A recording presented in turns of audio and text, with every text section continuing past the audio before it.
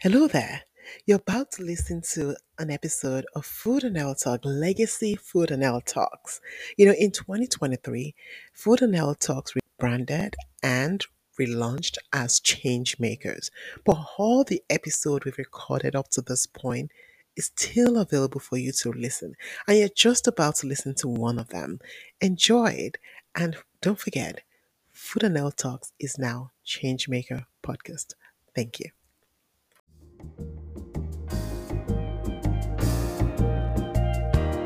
Welcome to a new episode of the Food and Health Talks podcast, a show focused on educating and empowering people to create a healthier future through nutrition and wellness education.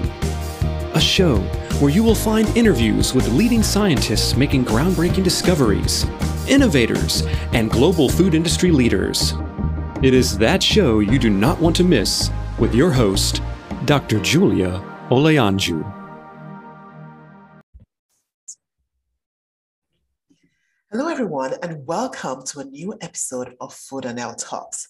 Today, we'll be discussing food innovation, plant-based food innovation, with no other than Dan Riegler. He is the co-founder of Karana, and he'll be telling us about how they are innovating in the space, bringing nice, nourishing, plant-based products to the marketplace. So, Daniel, welcome. We're so glad to have you.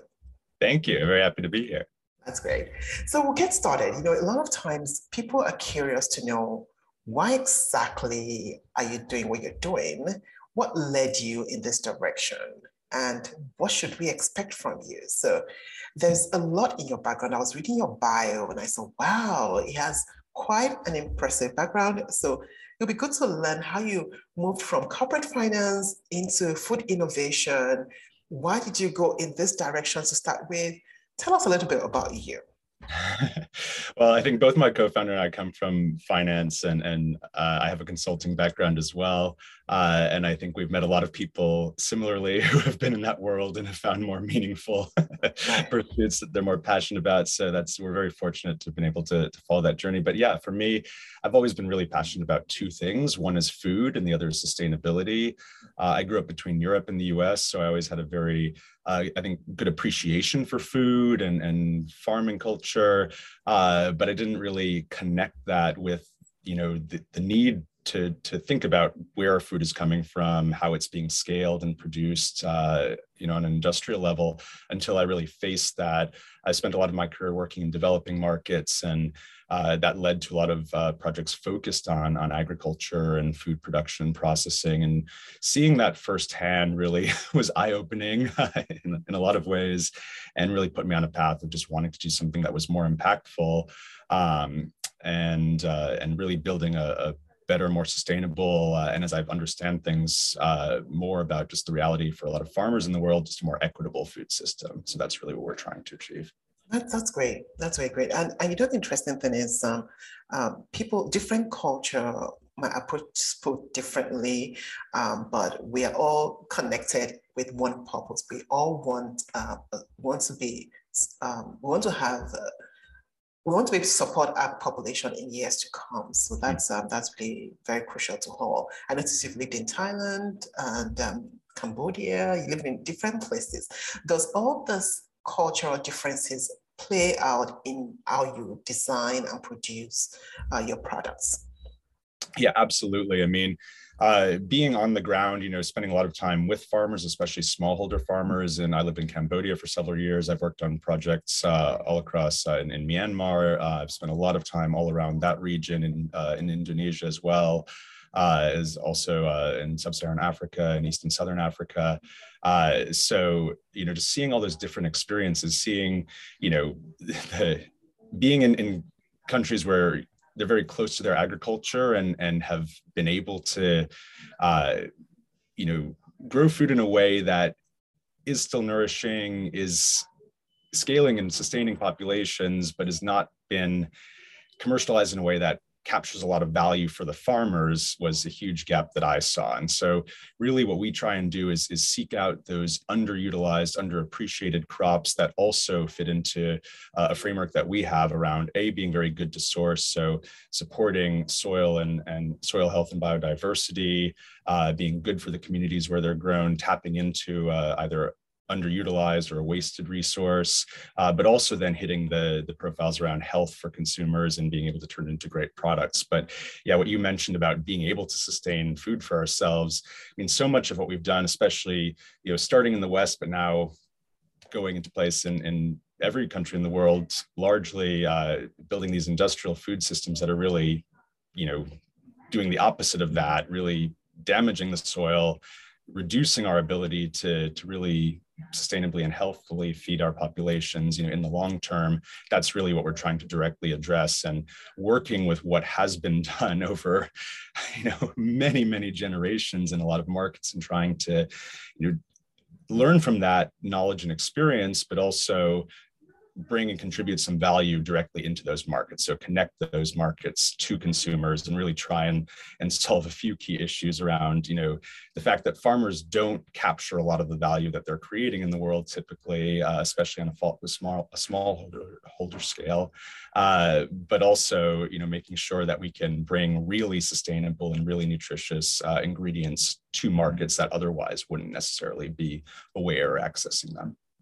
That's great. So when you think about your products, the finished product now, we know the sauce, it's plant-based, but what does the finished product look like? Is it like a burger? What does it really look like? Yeah, so we make a meat from jackfruit right now, and we have plans to work with a lot of different ingredients in the future, but we focused in on jackfruit for a lot of reasons around the conditions I just mentioned. It's a really interesting crop. And one of the really exciting things about it is it has this great fibrous texture that allows you to do a lot of different things with it, take it in a lot of directions without doing all the intense processing that would go into a crop like soy.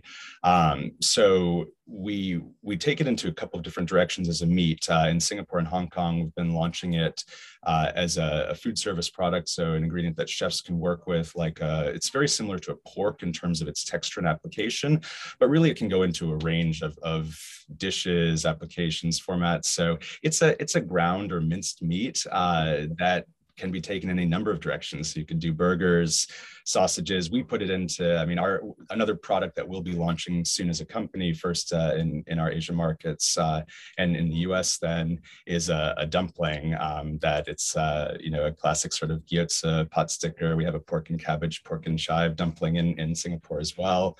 And it's, I can really enjoy veggie dumplings, but as someone who's now mostly plant-based, one of the things that I miss most, and I know Blair, my co-founder, has missed most being vegan for a lot of his life, but growing up in Hong Kong, is that classic, juicy pork dumpling. Mm-hmm. And that's where we really, get a very similar texture and experience using our product.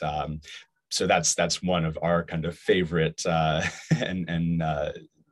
featured use cases, but really it's a meat that can go in so many different directions. And again, because of the nature of the jackfruit, it doesn't require a lot of really heavy seasoning. It doesn't have these distinct, soy and off flavors. So it's very, very versatile. We season and salt it quite lightly compared to a lot of other products in the market. And it's really a blank canvas for chefs to take in a lot of different directions. We worked with everything from Michelin star chefs and restaurants to, very local community type organizations, restaurants, and there's just so many different directions in terms of cuisines, applications, and dishes that it can go into. So it's a very versatile ground meat, but even when you eat or when you're working with the jackfruit, you'll still see sometimes little bits of seeds or pieces of the jackfruit. So it's still a very clean, very transparent, very ingredient focused product.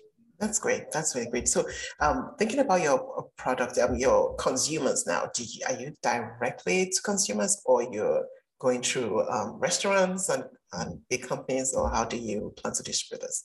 Yeah, we want to make sure that people really get a great experience with with our dish, with the product, and with the dish that's made in. So we like to partner with really exciting chefs to kind of get it introduced to people. So we've been launching with restaurants first in Singapore at the beginning of 2021, and then we launched in Hong Kong a few months later. We've been slowly growing those businesses throughout COVID, and we'll be launching actually very shortly in the US, in San Francisco to start. We have some really exciting restaurant partners that we'll be announcing pretty imminently, and launching in the next few weeks here. And then we'll be looking at some other markets in the US. But we usually start with restaurants because at our core, we're a very culinary and chef-centric company. You know, that's always been how we've started this. We have a deep love and passion for food in our company and our culture. So, you know, starting with restaurants, seeing what the chefs do with the product also gives us a lot of inspiration and ideas and feedback. But then we'll be launching the dumpling as well, as a frozen retail product, first in our Asian markets and then in the US in the not too distant future. That's great. So your next phase, or maybe your next big rollout after all the restaurants and company rollout, will be direct to consumers. Is that correct? So we'll probably be going through retail and stores. We're not planning to do a direct to consumer. This point, but it's something we're considering. We get a lot of different interests, and you know, since COVID, so many things have been changing and adapting. We're open and exploring, but I think we'll probably be looking at partnering with some stores and groups initially. It makes sense, and actually, your approach of working with chefs also makes sense too, because when consumers experience your product for the first time, they experience it from the best, more or less. Or like if they do it on their own and they gamble around and make a mess of it. So experience it from the chef, they know, oh, this is really good. I need to get a recipe and try it out on my own. So I think it's a very strategic move. Then moving on a little bit away from Corona to talk about the industry as a whole. What do you see that you are really excited about? And what do you see that you think needs to change, definitely needs to change? Well, I mean, there's a lot I'm excited about, and we as a team are excited about. I think how far the industry has come in such a short period of time. I think COVID has accelerated that. I mean, you saw initially in COVID a spike in meat buying. I think there was a bit of a flight to comfort foods and familiarity, but I think now coming, you know, as we're starting to emerge from this, and unfortunately we're not completely out of it, but you know, as we start to embrace our new normal, I think people are really looking to make changes. For me, you know, I'm someone who's eaten a lot of meat for most of my life. I grew up in a very meat-centric environment, you know, with a focus on quality, but that was a big part of my identity. And I've really moved away from that. A lot of that, I was on that path, but during COVID, that's really pushed me to the far end of the spectrum. And I've seen that with a lot of people I've been talking with. And we've seen that there's a huge spike in demand now for plant-based, but also for this new generation of plant-based products. I think people, as this reaches this inflection point, going from the early adopters who would have maybe a higher tolerance for a variety of products, now as it gets to the mainstream consumers, they really want things that are tasting good, but also delivering on health and telling a really, you know, impactful sustainability and sourcing story, telling a story around transparency. And so our positioning is really resonating. And I think, you know, the feedback and excitement that we're seeing around our story and our products is really, really exciting for us. You know, I think something that I think is starting to change that consumers are reacting to and are raising is this need not just to move, you know, away from animal agriculture. That's a huge part of it, but also to really look at the ingredients that are going into things and look at, you know, the impact of certain monoculture crops in terms of soil health, biodiversity. And I think topics like that, regenerative farming, and we support a network of smallholder regenerative wild farmers in Sri Lanka. Jackfruit is very good as a mixed intercrop. It's a very low risk crop for farmers to add to their plots and portfolios with little maintenance and effort. So, you know, we're really trying to identify those ingredients that are building the kind of, or tapping into the bioavailability, or building the kind of food production system that will sustain, you know, a healthy food ecosystem for a long time. And not every ingredient in the market is actively doing that. So I think the fact that that's resonating with consumers and investors, and that people are seeing the need for that, is very promising to me. And I hope to see more brands embracing that and taking the approach. There are some doing similar things, and that's really exciting to me. I think anyone supporting ingredients like jackfruit and similar sustainability crops and putting in the extra effort, because it takes a lot of extra effort to go in and find those, we get really excited to see other companies taking that approach. That's great. That's really great. And so if you think about some of the things that we can improve on, things that are not exactly the way it should be, what will come to mind for you, or what tops the list for you? I think, again, I think those two things really digging deep into the sourcing, not just there's a lot of existing infrastructure, around very established crops that are grown in a very industrial efficient way. There's a lot of incentives to just incorporate those into a formulation and launch those products. I would like to see more people digging deep into the supply chain, identifying these ingredients, finding, creative and interesting ways to scale them that are contributing value across the entire chain. And so, again, we're very proud of the approach we've taken. We've put a lot of time and energy into it. And I definitely seen a lot of really cool brands. There's a lot of really cool things happening in all areas of the sourcing and crop side of things and ag tech. And I think, there's definitely a push towards more regenerative, soil-friendly farming practices. I think that's becoming a much bigger topic with consumers. So I would love to just see more people leaning into that. That's great. And also, if you notice when the pandemic started, there was a lot of scarcity. There was a lot of problem with that supply chain. And I just want to get your thoughts on future innovation to maintain a good flow in the supply chain, even when we have outbreaks like that. It could be outbreak, it could be anything else that would interrupt things. But having that system set up in a resilient way that people can still get a good supply of food, regardless of what's going on.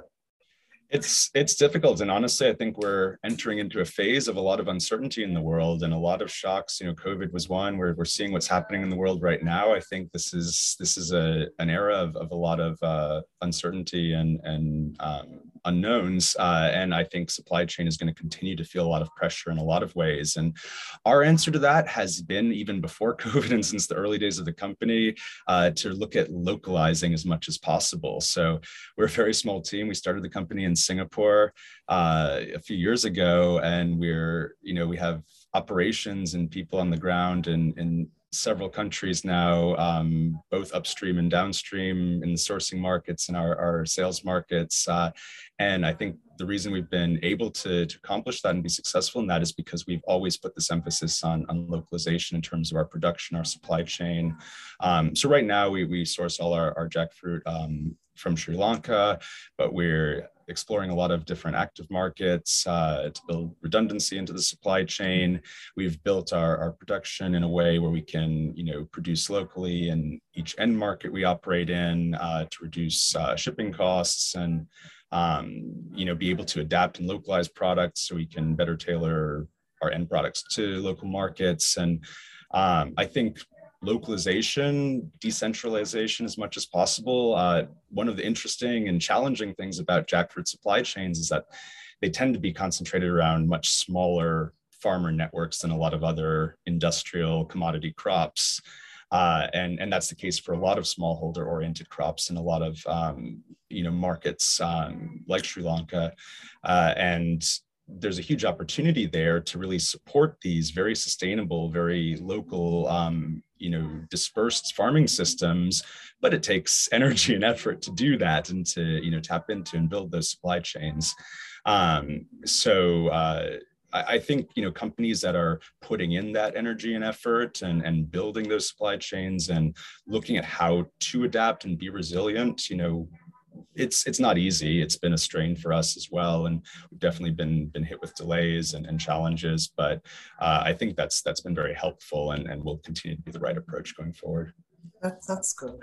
And one of the things that I was just thinking about recently is you mentioned jackfruit as one of the primary fruit that you use. Of course, there are a number of other options as well. And I was wondering if along the line somewhere you plan to expand into other products, other fruits that you can use as a base for your products. Is that something you have in the pipeline? Is that something?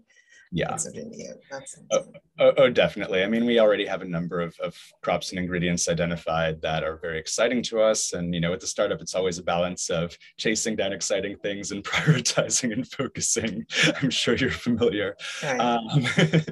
So, we have a lot of things in our pipeline and definitely the ideas. I mean, we have a lot we can do just with jackfruit as well. I mean, jackfruit, like I said, is a very versatile and interesting crop with a lot of room both to scale and to work with. But then there's all sorts of other things that are similar, sourced in similar places, but also looking at crops that fit that framework I mentioned of similar dynamics in their sourcing story that can be sourced in other places more locally. So again, how we look at our crop pipeline is based around, our value system and our approach to ingredient sourcing and crop sourcing, but also where we see the market going and where we see risks and challenges.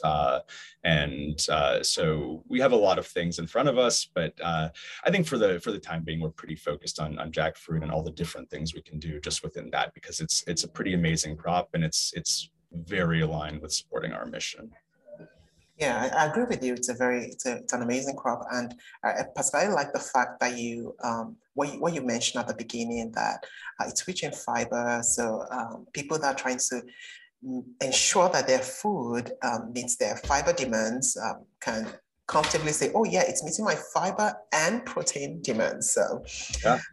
2 for 1, more or less. That's a huge selling point. I mean, both for plant-based in general, but especially for jackfruit, the nature of the fiber in jackfruit, it's a low GI because we use it in the unripe form, before the sugars have formed. So it's a low GI food. There's a lot of quite interesting research around the potential nutraceutical effects in terms of slowing or even preventing or reversing prediabetes and just general gut health. I mean, it's been used traditionally in Ayurvedic medicine for a long time, and it's a very interesting ingredient from a health and nutrition standpoint as well, especially since we can use it in a format that is really very minimally processed at the end of the day. That's great. That's absolutely great. So what do you envision for the future of your company? So 5 years down the line, what should we expect in terms of innovation from you guys? I mean, we love to make really good products. I think, we're really excited by the products that we're launching right now, and we're really focused on just getting those into the market and in front of people because the feedback is always really, really positive. So we just want to be connecting really, really deeply with consumers. We like to say that we're always, connecting the crop with the end consumer in the best way possible to make it as accessible as possible. So it means to be delicious. We want to really make it accessible. I mean, we're a small company, so we're limited in what we can do from a price standpoint initially, but over time, as we get that scale and position, we definitely want to make it as accessible from an economic standpoint as possible. And we really want to make it accessible to eat good, delicious food. That's really what we're trying to achieve here. And for us, that means sourcing the kind of ingredients that support this food system that's aligned with our values. So we want to continue doing that. We want to be, making a measurable impact, both on the sourcing and farming side, but also in our impact with consumers, be getting feedback directly from consumers. And again, I think we have a very strong product team that can iterate and develop really good products really quickly. So continuously getting that feedback, building products that consumers are wanting to be eating and enjoying that will help drive adoption of plant-based in general, but especially good ingredients that tell a really good sourcing story. So, I'm hoping in 5 years we can have a pretty good idea of what that is and be pretty well positioned in the market in the US and in Singapore, Hong Kong, and in other places. Oh, that's great. Do you source your products from local markets in Hong Kong, or you source it locally around here? So we source, as much as we can locally. So, the jackfruit is more limited in terms of where it grows and where our supply chains are. But as much as possible. And that's why, and we try not to, we add in a little bit of protein, and a couple of other things to sort of put the product together. But we try and keep the ingredient profile pretty limited, especially in terms of the flavor and everything. And we really, again, try and make it that blank canvas for chefs so that local chefs can really take it and adapt it. And local, we have like a lot of conversations going with local butchers in different markets who we get a lot of interest from chefs and operators who are very meat centric and who weren't really interested in plant-based before, but our story and what we're doing really resonates with them.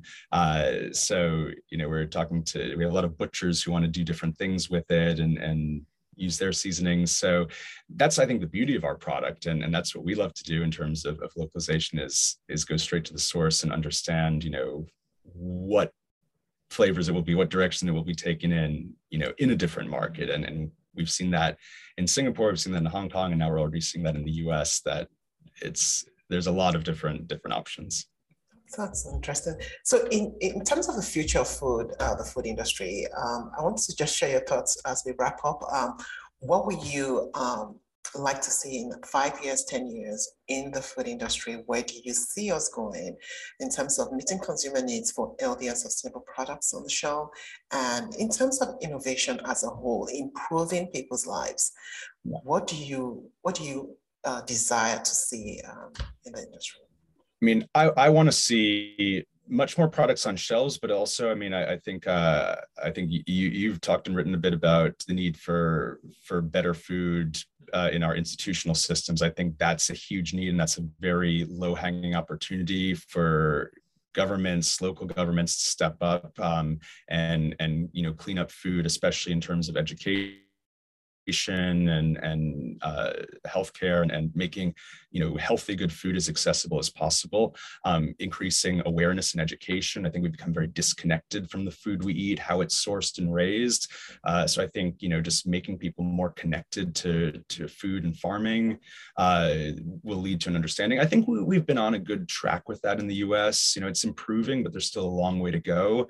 I mean, in general, the quality of food is preventive medicine as a concept. I think all of that, there's just so much immediately available knowledge and opportunity that can be implemented. And so I think that's where a lot of energy should be focused. And then, of course, just, replacing all these, hyper-processed ingredients, products, I think just better quality, making that more accessible, providing more resources for companies and brands doing that to bring those costs down, eliminating some of the artificial subsidies and things, keeping prices of those other ingredients and meat artificially low. I think these are all steps that can be taken to really start driving a major shift in our food system in a relatively short amount of time. That's absolutely essential. Yeah, I absolutely agree with you. There's a lot to be done. And we've come a long way too from where we used to be. And I think the more we put emphasis on the need for change and how we can change, and we keep sharing our ideas, it will help move things in the right direction. Thank you so much, Dan, for joining today and sharing what you're doing. I can't wait to try your product some of these days when it's really available to people here in the US. So thanks for connecting. Thanks for sharing your ideas. And for everyone that is watching us today, thank you for listening in. If you want to learn more about Corona, there will be a link in the show notes to the company and their social media platforms, so you can connect directly with them through those mediums. Until the next time when I bring another innovator or another exceptional guest your way, do stay safe and take care. Cheers.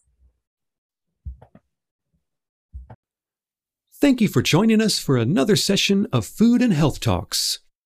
We invite you to subscribe to this channel, share this with your friends and colleagues, and don't forget to leave a review for us. Together, we are joining hands to shape a healthier future of food.